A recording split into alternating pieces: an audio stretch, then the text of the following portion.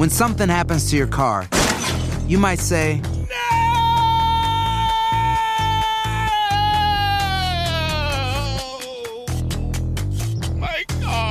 but what you really need to say is something that can actually help. Like a good neighbor, State Farm is there. And just like that, State Farm is there to help you file your claim right on the State Farm mobile app. So just remember, like a good neighbor, State Farm is there. State Farm, Bloomington, Illinois.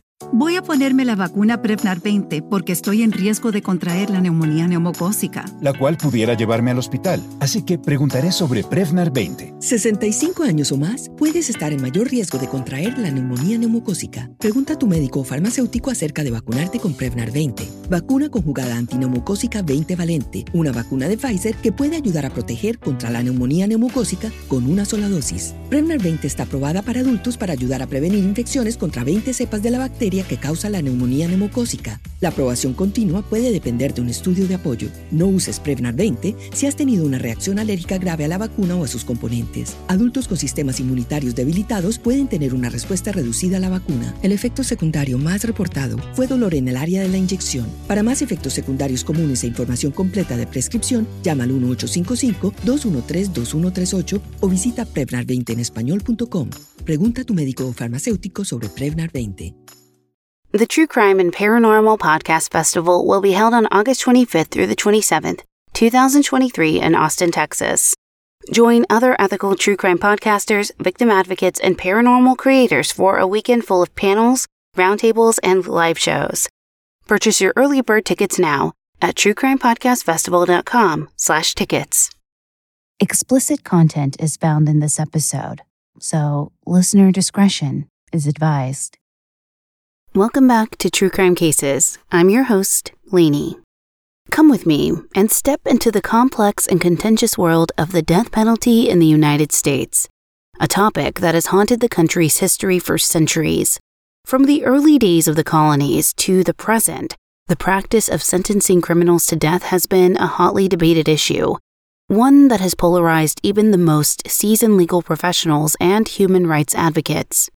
In 1972, the country came to a grinding halt when the Supreme Court put a de facto moratorium on the death penalty, citing that certain statutes were being unfairly implemented and disproportionately affecting the poor and Black communities. But the reprieve was short-lived, and the death penalty was reinstated with revised statutes just 4 years later in 1976, in the case of Georgia versus Gregg. The very next year, the moratorium on executions was also lifted with the execution of Gary Gilmore in Utah. Today, 27 states still uphold the death penalty, while others have abolished it altogether or placed a moratorium on its use. And while we won't argue for or against its use, we'll dive deep into the history of death penalty cases in Connecticut, specifically the last execution before the nationwide suspension, and the first and only execution to follow it. The remaining states, California, Oregon, and Pennsylvania, currently have a governor-imposed moratorium due to concerns about ethics, bias, innocents mistakenly being sentenced, and the impact on victims and their families. Oregon and Pennsylvania have granted reprieves or clemency to prisoners on death row and commuted their punishments to life sentences, whereas California is changing the way appeals are processed, although they have not executed any inmates since 2006. Like I stated earlier, the death penalty is not a topic that we are going to argue for or against. Those opinions are your own, and we are not qualified to carry out such a discussion. So get ready for a thought-provoking and eye-opening look into the complex world of the death penalty in America. Okay, on to the show.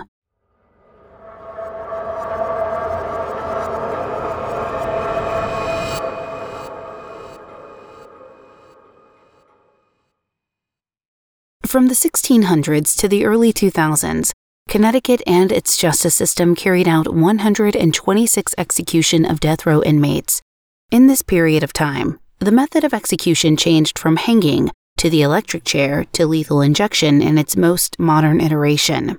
This all ended in 2012, when the Connecticut Senate and House of Representatives voted to repeal the state's death penalty, meaning that the harshest possible punishment for offenders in that state would be life imprisonment without the possibility of parole.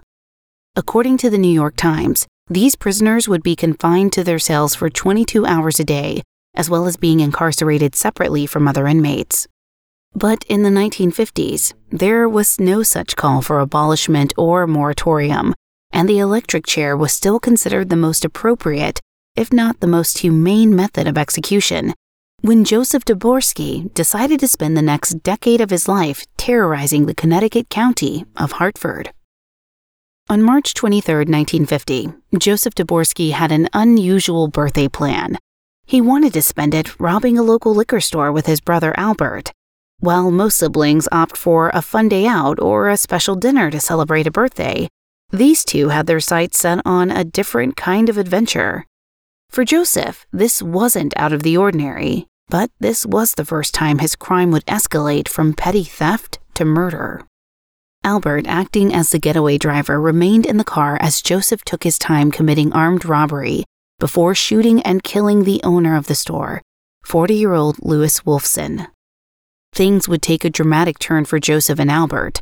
While Joseph had initially roped in his younger brother Albert to be his partner in crime, it soon became clear that it was a grave mistake on Joseph's part. You see, Hartford police had no leads, no evidence, and no witnesses to the robbery and murder. They were left stumped without anywhere to turn, until Albert came knocking. While some may consider this a cowardice move, it truly was bold of the younger sibling to turn against his brother and confess his involvement in the crime. Perhaps Albert was in for a bit of fun, but when Louis Wolfson was murdered, that changed everything for him. Fast forward to June 7th of the next year, and both brothers would find themselves in a court of law awaiting sentencing. Due to Albert's confession and cooperation, he was given a life sentence for his role in the crime. Joseph was sentenced to death, which at the time would have been carried out using the electric chair. You expect that would be the end of the story, that both brothers would have remained behind bars until their time came. But that is not what happened. Neither brother would stay in prison for long. Albert suffered a breakdown and was transferred to a mental health facility, where he would stay as he was considered to be incurably insane. And this would provide the once-in-a-lifetime get-out-of-jail-free card for Joseph, who appealed his conviction as soon as he heard that his brother was deemed mentally ill, getting his lawyers to request a second trial. The grounds for his appeal was that Albert, the only witness to the robbery and murder of Louis Wolfson, was now deemed unreliable due to his declining mental state. Therefore, both his confession and his trial testimony could no longer be considered sufficient evidence to convict Joseph Dvorsky. Since there was no other witness to the crime, Joseph could not be retried. So, in October of 1955, the Connecticut Supreme Court overturned both his conviction and death sentence, setting Joseph Dvorsky free after only spending 52 months on death row. It was a remarkable turn of events that left people scratching their heads in disbelief. Joseph promised to turn his life around, reportedly saying, "You can't beat the law. From now on, I'm not even going to get a parking ticket." As you might imagine, this promise was soon broken, and the very next year, Joseph was on a criminal rampage that would be even more devastating than the first. This time, his accomplice was another felon, Arthur Meatball Columbi, whose lawyer described him as illiterate and mental defective. Their criminal partnership began back in 1948, before Joseph landed himself in prison. But when he was released, it didn't take long for the dynamic duo to reunite and start wreaking havoc once more. By 1956, they had a new target in mind, local package stores and even a hotel. But their criminal activities were fueled by more than just desire for quick cash. Arthur and Joseph had a penchant for heavy drinking and were often intoxicated when they committed their crimes. Joseph's violence was also a cause for concern, as he initially resorted to physical assaults such as pistol whipping or bludgeoning his victims. But before long, he would take things to a whole new level of depravity.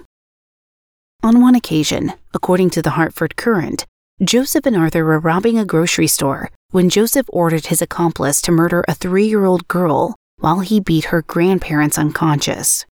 According to Arthur, however, he hid the girl and told her to be quiet before shooting the ground to fool Joseph into thinking he had killed her. It's a horrific moment that will stay with you long after hearing it.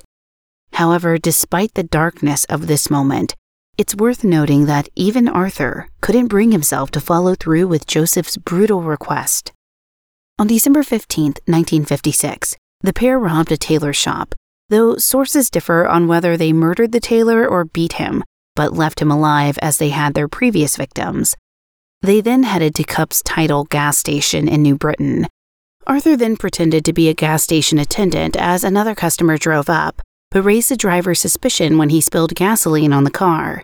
When the driver, Daniel Janowski, exited the car to confront Arthur, Joseph forced him into the station at gunpoint, forced him to kneel, and then shot him in the head. Daniel wasn't the only person in his car. He had his daughter Cheryl Ann in the car with him, but thankfully the two murderers didn't seem to think she was a threat because of how young she was. Joseph told Arthur that 16-month-old Cheryl Ann isn't old enough to talk, and they left her where she was. By then, the police believed that the earlier robberies and these murders were connected. The case was given to Sergeant Sam Rome, who was, according to the New York Times, Connecticut's most celebrated criminal investigator. Unfortunately, they could not work fast enough to prevent more deaths. 11 days later, the two men killed again, targeting another liquor store on the day after Christmas, this one in East Hartford. They again robbed the store and shot the owner in the head. This man was 65-year-old Samuel Cohn. At this point, the community was terrified and full of anxiety. Even liquor store owners were taking drastic measures to protect themselves, closing their doors 3 hours earlier than usual at 8 p.m. It was a desperate attempt to avoid becoming a target of these dangerous men. In fact, this fear was so pervasive that it led to a lasting change in the community. A law was passed that mandated earlier closing times for liquor stores in order to keep both workers and patrons safe.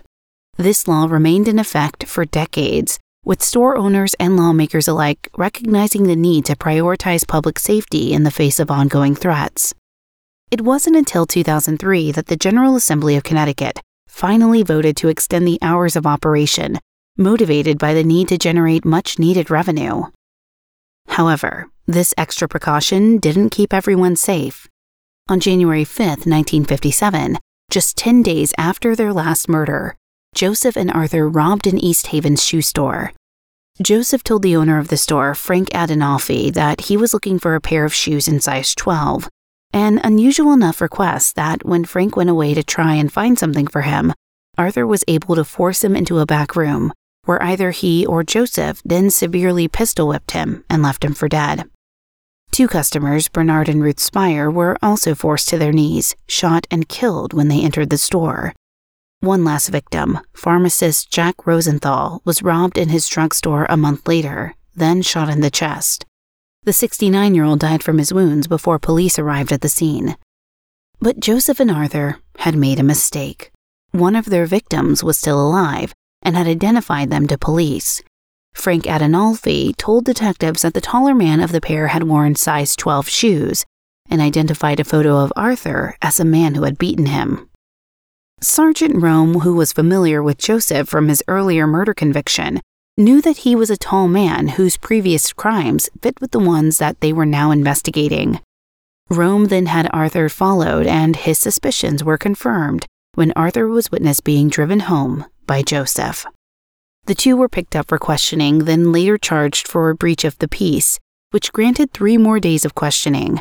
And then, while Joseph repeatedly denied his own involvement, Arthur cracked.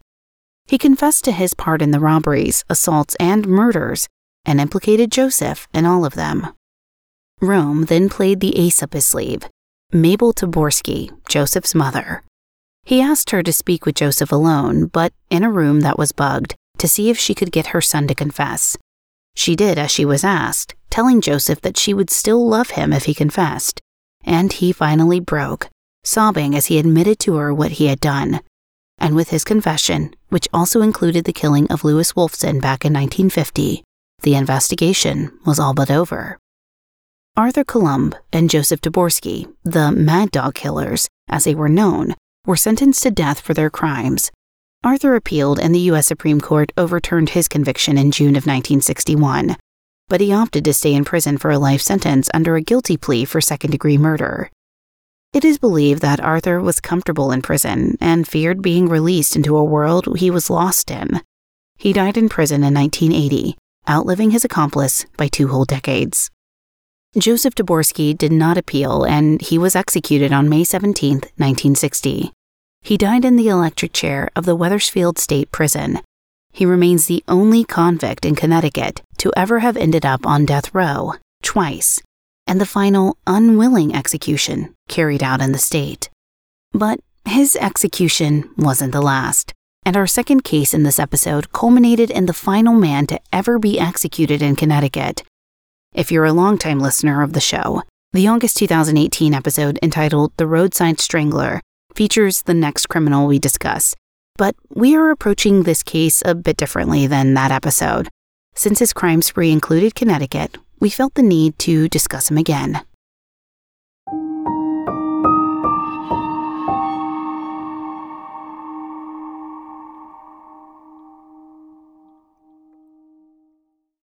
Lucky Land Casino, asking people, what's the weirdest place you've gotten lucky? Lucky? In line at the deli, I guess? Aha, in my dentist's office.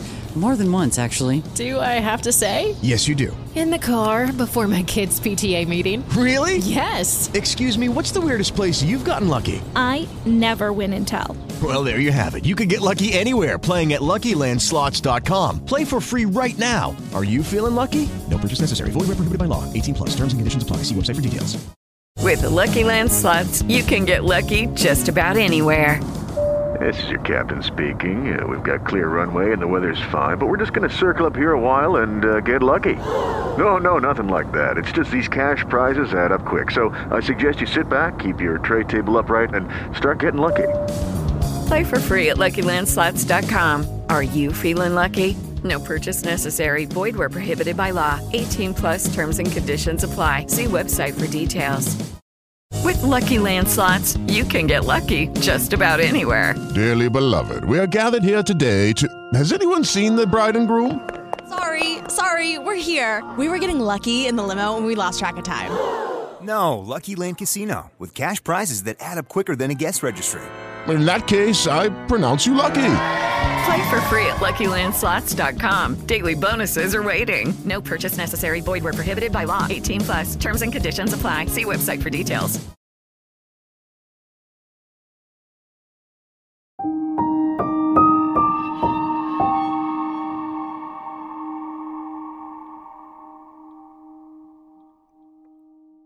Michael Bruce Ross was born in Connecticut on July 26, 1959. His parents, Daniel and Patricia Ross, kept a chicken farm that had been in the family for 3 generations, and that was where Michael and his 3 younger siblings would all grow up. It seems life in the Ross family was not a happy one. Daniel and Patricia reportedly only married because they discovered Patricia was pregnant with Michael, and she hated everything about life on the farm. At one point, she ran away to North Carolina to be with another man, and although she eventually returned, she was still deeply unhappy. So much so that she was institutionalized in a mental health facility at Norwich Hospital. The doctor who admitted Patricia to the facility reported that the mother of 4 had talked about suicide and beating her children, and the latter was likely something she did often. Her unhappiness heavily impacted Michael in particular, who took on most of Patricia's anger and abuse, according to one of Michael's sisters. It has also been alleged that those close to Michael suspect one of his uncles may have sexually abused him while he was babysitting the young boy. However, this cannot be verified, as that uncle later went on to complete suicide, and Michael himself never spoke of experiencing sexual abuse. In fact, Michael claimed to remember very little about any abuse he may have suffered as a child, but he did know that when he was younger, he loved working on the family farm and helping his father. One of the jobs he took on at only 8 years old was killing any chickens that were unhealthy and wouldn't be profitable to raise any further, a job that was his uncle's before his suicide. Michael would kill the chickens with his own hands, strangling them until they were dead. He would take on more responsibilities around the farm as he and his father got older. By the time he started attending Killingley High School, his father was relying on him to help run much of the farm, but this didn't impact Michael's schooling in the slightest. An agricultural teacher, Douglas Butterfield, recalled Michael was the only student to ever score a 100% on his final exam. And this was par for the course with Michael. With a reported IQ of 122, Michael consistently achieved high enough grades that once he graduated in 1977, he got into an Ivy League school for further education.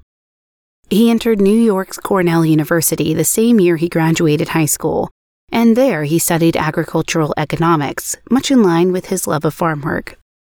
As a freshman, Michael joined a student government group for students with his field of study, as well as the Alpha Zeta fraternity, which was popular with boys who, like him, had grown up on farms. But Michael himself wasn't always too popular. Paul Lederhouse, who lived across the hall from him during one of their years at the university, said, "He was one of those people, either you liked him or hated him. And he talked incessantly. He was an authority on everything and could be a pest." Paul also recalled that despite his intelligence, at one point, Michael had been put on academic probation. Michael had always intended to return to his family's farm after graduation, but while he was at Cornell, his parents separated and eventually decided to divorce. After this, he would tell his friends he did not have much of a family anymore. Also, while at college, Michael began dating a woman in the ROTC, the Army Reserve Officers Training Corps. He was certain that he would marry her one day, but she had different ideas for her future than he did. When she decided to abort an unwanted pregnancy, their relationship was on shaky ground, and when she later signed up for a 4-year service commitment with the ROTC, Michael decided enough was enough, ending their relationship. Towards the end of their relationship, Michael would later reflect that he had begun having violent sexual fantasies about women. During his sophomore year, Michael started stalking women, and it was not long before he started acting on his violent fantasies. In the spring of 1981, a string of rapes took place against the women students of Cornell, and it is strongly believed that these were committed by Michael, who at this time was apparently engaged. All but one of these victims would survive the assaults they suffered. 25-year-old Zong Nak-tu was a graduate student in economics. Her family had come to the U.S. fleeing the Vietnam War, settling in New England where they have stayed ever since, and they were all immensely proud of Zong. Her father described her as an idealist who worked hard. She sponsored orphan children and volunteered to help cancer patients. She was very small, under 5 feet tall and under 100 pounds. Zong had been studying in Warren Hall, a campus building in Cornell, on May 21, 1981, the night that she was assaulted and murdered. She was raped and strangled, and her killer disposed of her body by throwing her off a bridge. Her body was not discovered for several days, finally being found in the waters of Fall Creek, and her family would not find out who had done this to her for another 24 years. Michael Ross, who worked in Warren Hall and lived near where Zong's body was found, went on to graduate with an agricultural economics degree only weeks later. In September of the same year, Michael visited Illinois for a business trip. At the edge of the city of LaSalle, he forced a 16-year-old girl into the woods and restrained her by shoving a handkerchief in her mouth and wrapping a belt around her face. He told her to lie down, but before the assault could go any further, police happened across the scene and took him into custody. Michael was charged with unlawful restraint and he pleaded guilty, which only landed him a $500 fine and 2 years of probation. Sergeant Lewis of the LaSalle Police described him as kind of a wimpy little guy, who he didn't think would seriously harm someone. Sergeant Lewis had no way of knowing that Michael already had seriously harmed several women and would go on to harm several more. On January 5, 1982, Tammy Williams had been visiting her boyfriend in her hometown of Brooklyn, Connecticut. Her journey down the quiet country road of Church Street turned into a nightmare when she was attacked, raped, and brutally murdered. The killer then concealed her body in a wooded area, leaving Tammy to be forgotten for over 2.5 years. 2 months later, on March 1st, Paula Pereira left Valley Central High in Wallkill, New York early, saying that she wasn't feeling well. The 16-year-old then attempted to hitchhike to her boyfriend's house, standing on the street opposite her school to try and flag down passing cars. Her friend Jackie Ewell would later tell the Times-Herald-Record that Paula had only taken up hitchhiking a few months earlier, calling her loving and trusting, maybe too trusting. Paula was picked up by a driver, taken out of town to a wooden stretch of highway, and dragged out of the car. Her attacker raped and strangled her, then left her body and drove away. He still had her purse, which he threw out of the window as he drove down I-84. Paula was immediately reported missing by her family, and her body would be found 17 days later. In 1982, Michael was working at Croton Egg Farm in Ohio as a production manager. Donald Harvey Sr., another supervisor at the farm, said that his colleague was a hard worker but widely disliked for the way he behaved. According to Donald, he was bossy about his position, and having a position of authority was something he got off on, adding that he always reminded people he went to an Ivy League university. Michael was let go from the job only 3 months in, after he attempted to assault another woman. On April 26 at 11:30 p.m., he knocked on the door of 26-year-old Susan Adrian and claimed his car had broken down, asking to use her phone. However, he didn't realize that Susan was a Columbus police officer and more than capable of fighting him off when he reached for her throat with a gloved hand. He fled the scene when he realized he was outmatched, but he had made one very silly mistake. He had told Susan that he worked at Croton Farm. Michael was quickly picked up the next day and charged with assault, to which he pleaded not guilty. After his employers fired him, he returned to the Ross family farm to await trial, during which time he underwent psychological evaluation at the Brooklyn Learning Clinic. His evaluation described his behavior as predictable and consistent, yielding positive results for Michael.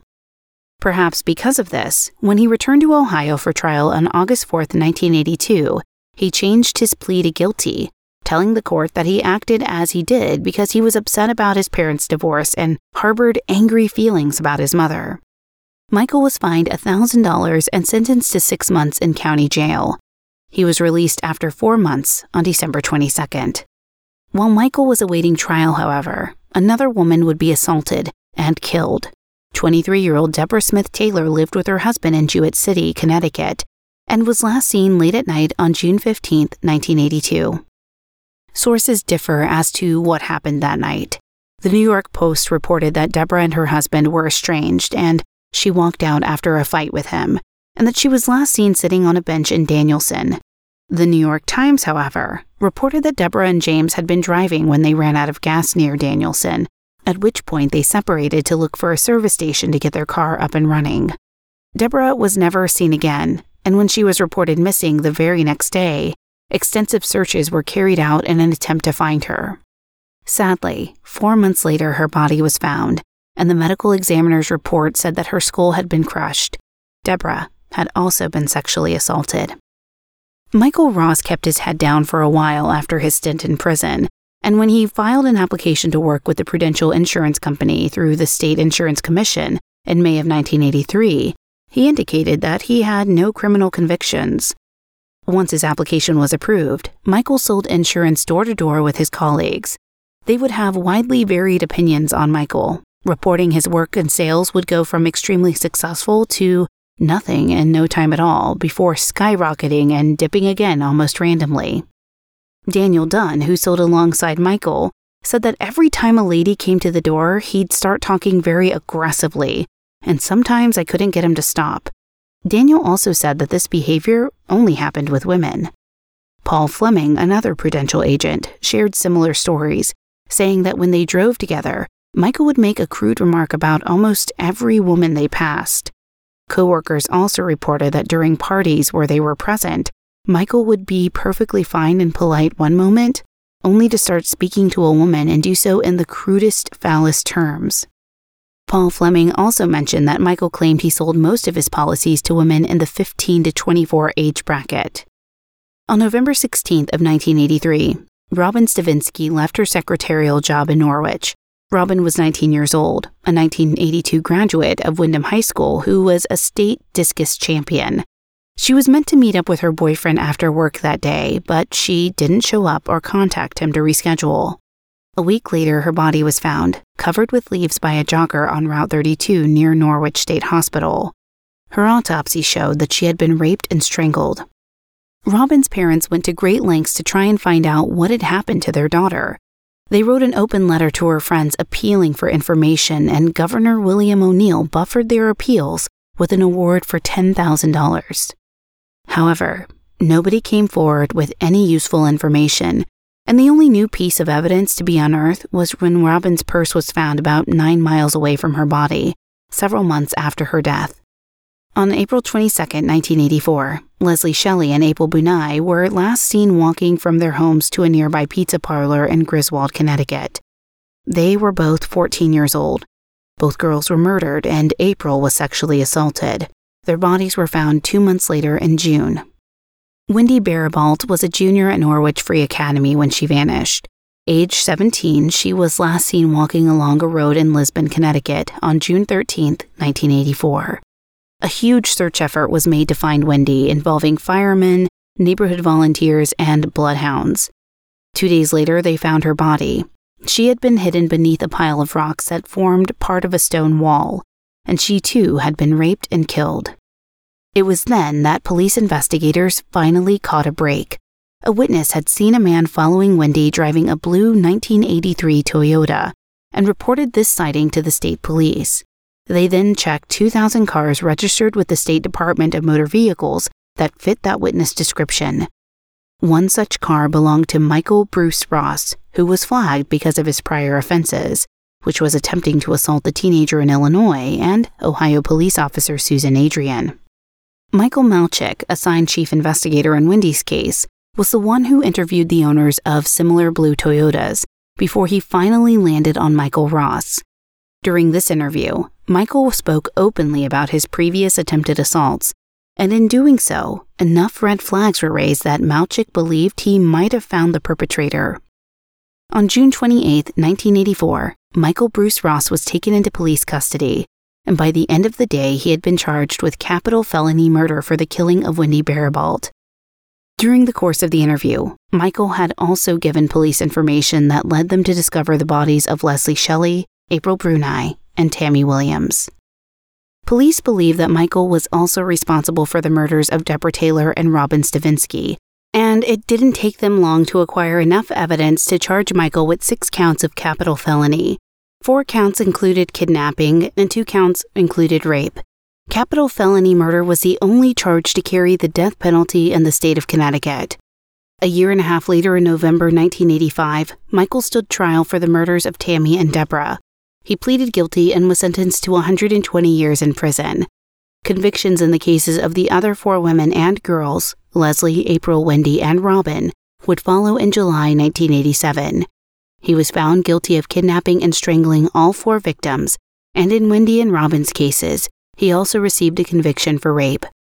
The culmination of all of these sentences was the death penalty, recommended by the jury after only 4 hours of deliberation. His execution date was set as September 15th that same year, and according to law, that date was automatically stayed for a mandatory state Supreme Court appeal. 2 names you'll notice are missing from that list of convictions. Michael Ross was not initially prosecuted or charged for the murders of Zong Nok Tu and Paula Pereira, his first and third murder victims. Although police suspected he was involved in their deaths, Michael would not confess to the murders until he was already on death row. He confessed to the rape and murder of Zong Nok Tu in 1987, and it's unclear why he was never charged in this case. One police investigator, Scott Hamilton, claimed that he could remember calling the family, but they were not interested in pursuing anything. And when he tried calling again, he was told that the family had left the country. The prosecutor at the time Michael was first suspected in Zong's case, Benjamin Bucko, did not remember ever contacting the family, and said they could not prosecute due to lack of evidence at the scene. He also said that Michael had confessed to the murder to a psychiatrist, which was something that would complicate whether it was admissible in court. The next district attorney, George Dentis, said that they never laid charges because Michael had already been sentenced to death, and this woman was a foreign student whose relatives didn't even want anything done. Zong's family, however, could not recall being contacted about any suspects, nor had they moved out of the Bethesda house they had been living in since 1969, much less left the country. They did not even discover Michael Ross was a suspect, never mind that he had admitted to murdering Zong, until they were contacted by a reporter the week before he was scheduled to be executed in 2005. During this phone call, Zong's brother, Lon Tu, told the reporter, "My sister went back to college one day, and then we heard she was dead and that was it." Her father also voiced frustration with how the investigation was carried out. He believed that if the police had been more active and more efficient, the other women's lives could have been saved. In 1994, during an interview with the BBC, Michael showed interest in Paula Pereira, which gave state police cause to compel a blood sample from him. This was matched to semen that had been found on Paula's body over a decade earlier, and on December 3rd of 1998, Michael confessed to the murder of Paula Pereira. During this videotaped interview, Michael could reportedly be heard saying, "As soon as I saw her, she was dead." Michael was eventually convicted of murdering Paula Pereira in 2001, with a sentence of 8 to 25 years. He would only end up serving 4 of those years before his execution in 2005. But we're getting ahead of ourselves by talking about the execution of Michael Ross, because between his sentencing and his death, there was a huge amount of legal back and forth to deal with, starting in July 1994, when the case went to the Connecticut Supreme Court. At this time, they affirmed his conviction but reversed the death penalty judgment, ordering new sentencing hearings. They did so based on the opinion that the defense should have been allowed to include evidence of Michael's mental condition in the first trial. In 1986, the defense team moved for a dismissal in the case of the murders of Leslie Shelley and April Bruni. They did so on the grounds that the two were not murdered in Connecticut, and therefore were not in the jurisdiction of the state. However, it was denied. Michael tried to complete suicide in 1998 but survived the ordeal. In December 1999, the Connecticut Supreme Court denied the request for a new trial due to the failure of the state to turn over necessary psychiatric evidence. But in April of the next year, a new London Superior Court trial took place. In this instance, the defense claimed Michael had a condition called sexual sadism, and that this should be considered when sentencing him, but the jury reimposed the original death sentence. In order to recommend this penalty, the jury had to find that the killings were especially cruel, heinous, or depraved, and that there were no mitigating factors that could spare the killer's life. This decision was then reaffirmed by the Connecticut Supreme Court in 2004. In 2004, Michael elected to represent himself and refused his right to any and all further appeals, electively confirming his own execution. His reasoning was, quote, "I owe these people. I killed their daughters. If I could stop the pain, I have to do that. This is my right." His private attorney, T.R. Paulding, asked the law and public to respect Michael's wishes when he repeatedly invoked his right to die by execution. But this was not the final word on the matter. Following this, there were several attempts by various people close to Michael to intervene on his behalf, claiming incompetence. They argued that Michael was a victim of death row syndrome and was no longer sane due to the sheer amount of time he had lived under a death sentence. Both Dan Ross, Michael's father, and a public defender attempted to do so on numerous occasions, but had all of their requests denied. There was, however, some success in getting a stay of execution. On January 24, 2005, a U.S. District Court issued a stay of execution until a hearing could be had to assess whether Michael was mentally competent enough to waive his right to further appeals. From there was a flurry of activity. The state's attorney appealed the case to the U.S. Supreme Court, which then vacated the stay of execution that had been issued only 3 days earlier. On January 31st, motions were filed for competency hearings which again postponed execution as the Connecticut Supreme Court issued stays. These hearings saw 4 psychiatric experts give testimony, 2 of whom testified to Michael having a personality disorder that made him wish to be executed to avoid looking cowardly. The other experts strongly disagreed with this assessment, saying that in their professional opinions, he was both genuinely remorseful and competent. Despite all efforts, however, the final decision made by the New London Superior Court and the Connecticut Supreme Court in April and May respectively was that Michael Ross was competent and perfectly capable of willingly choosing to waive any further appeals.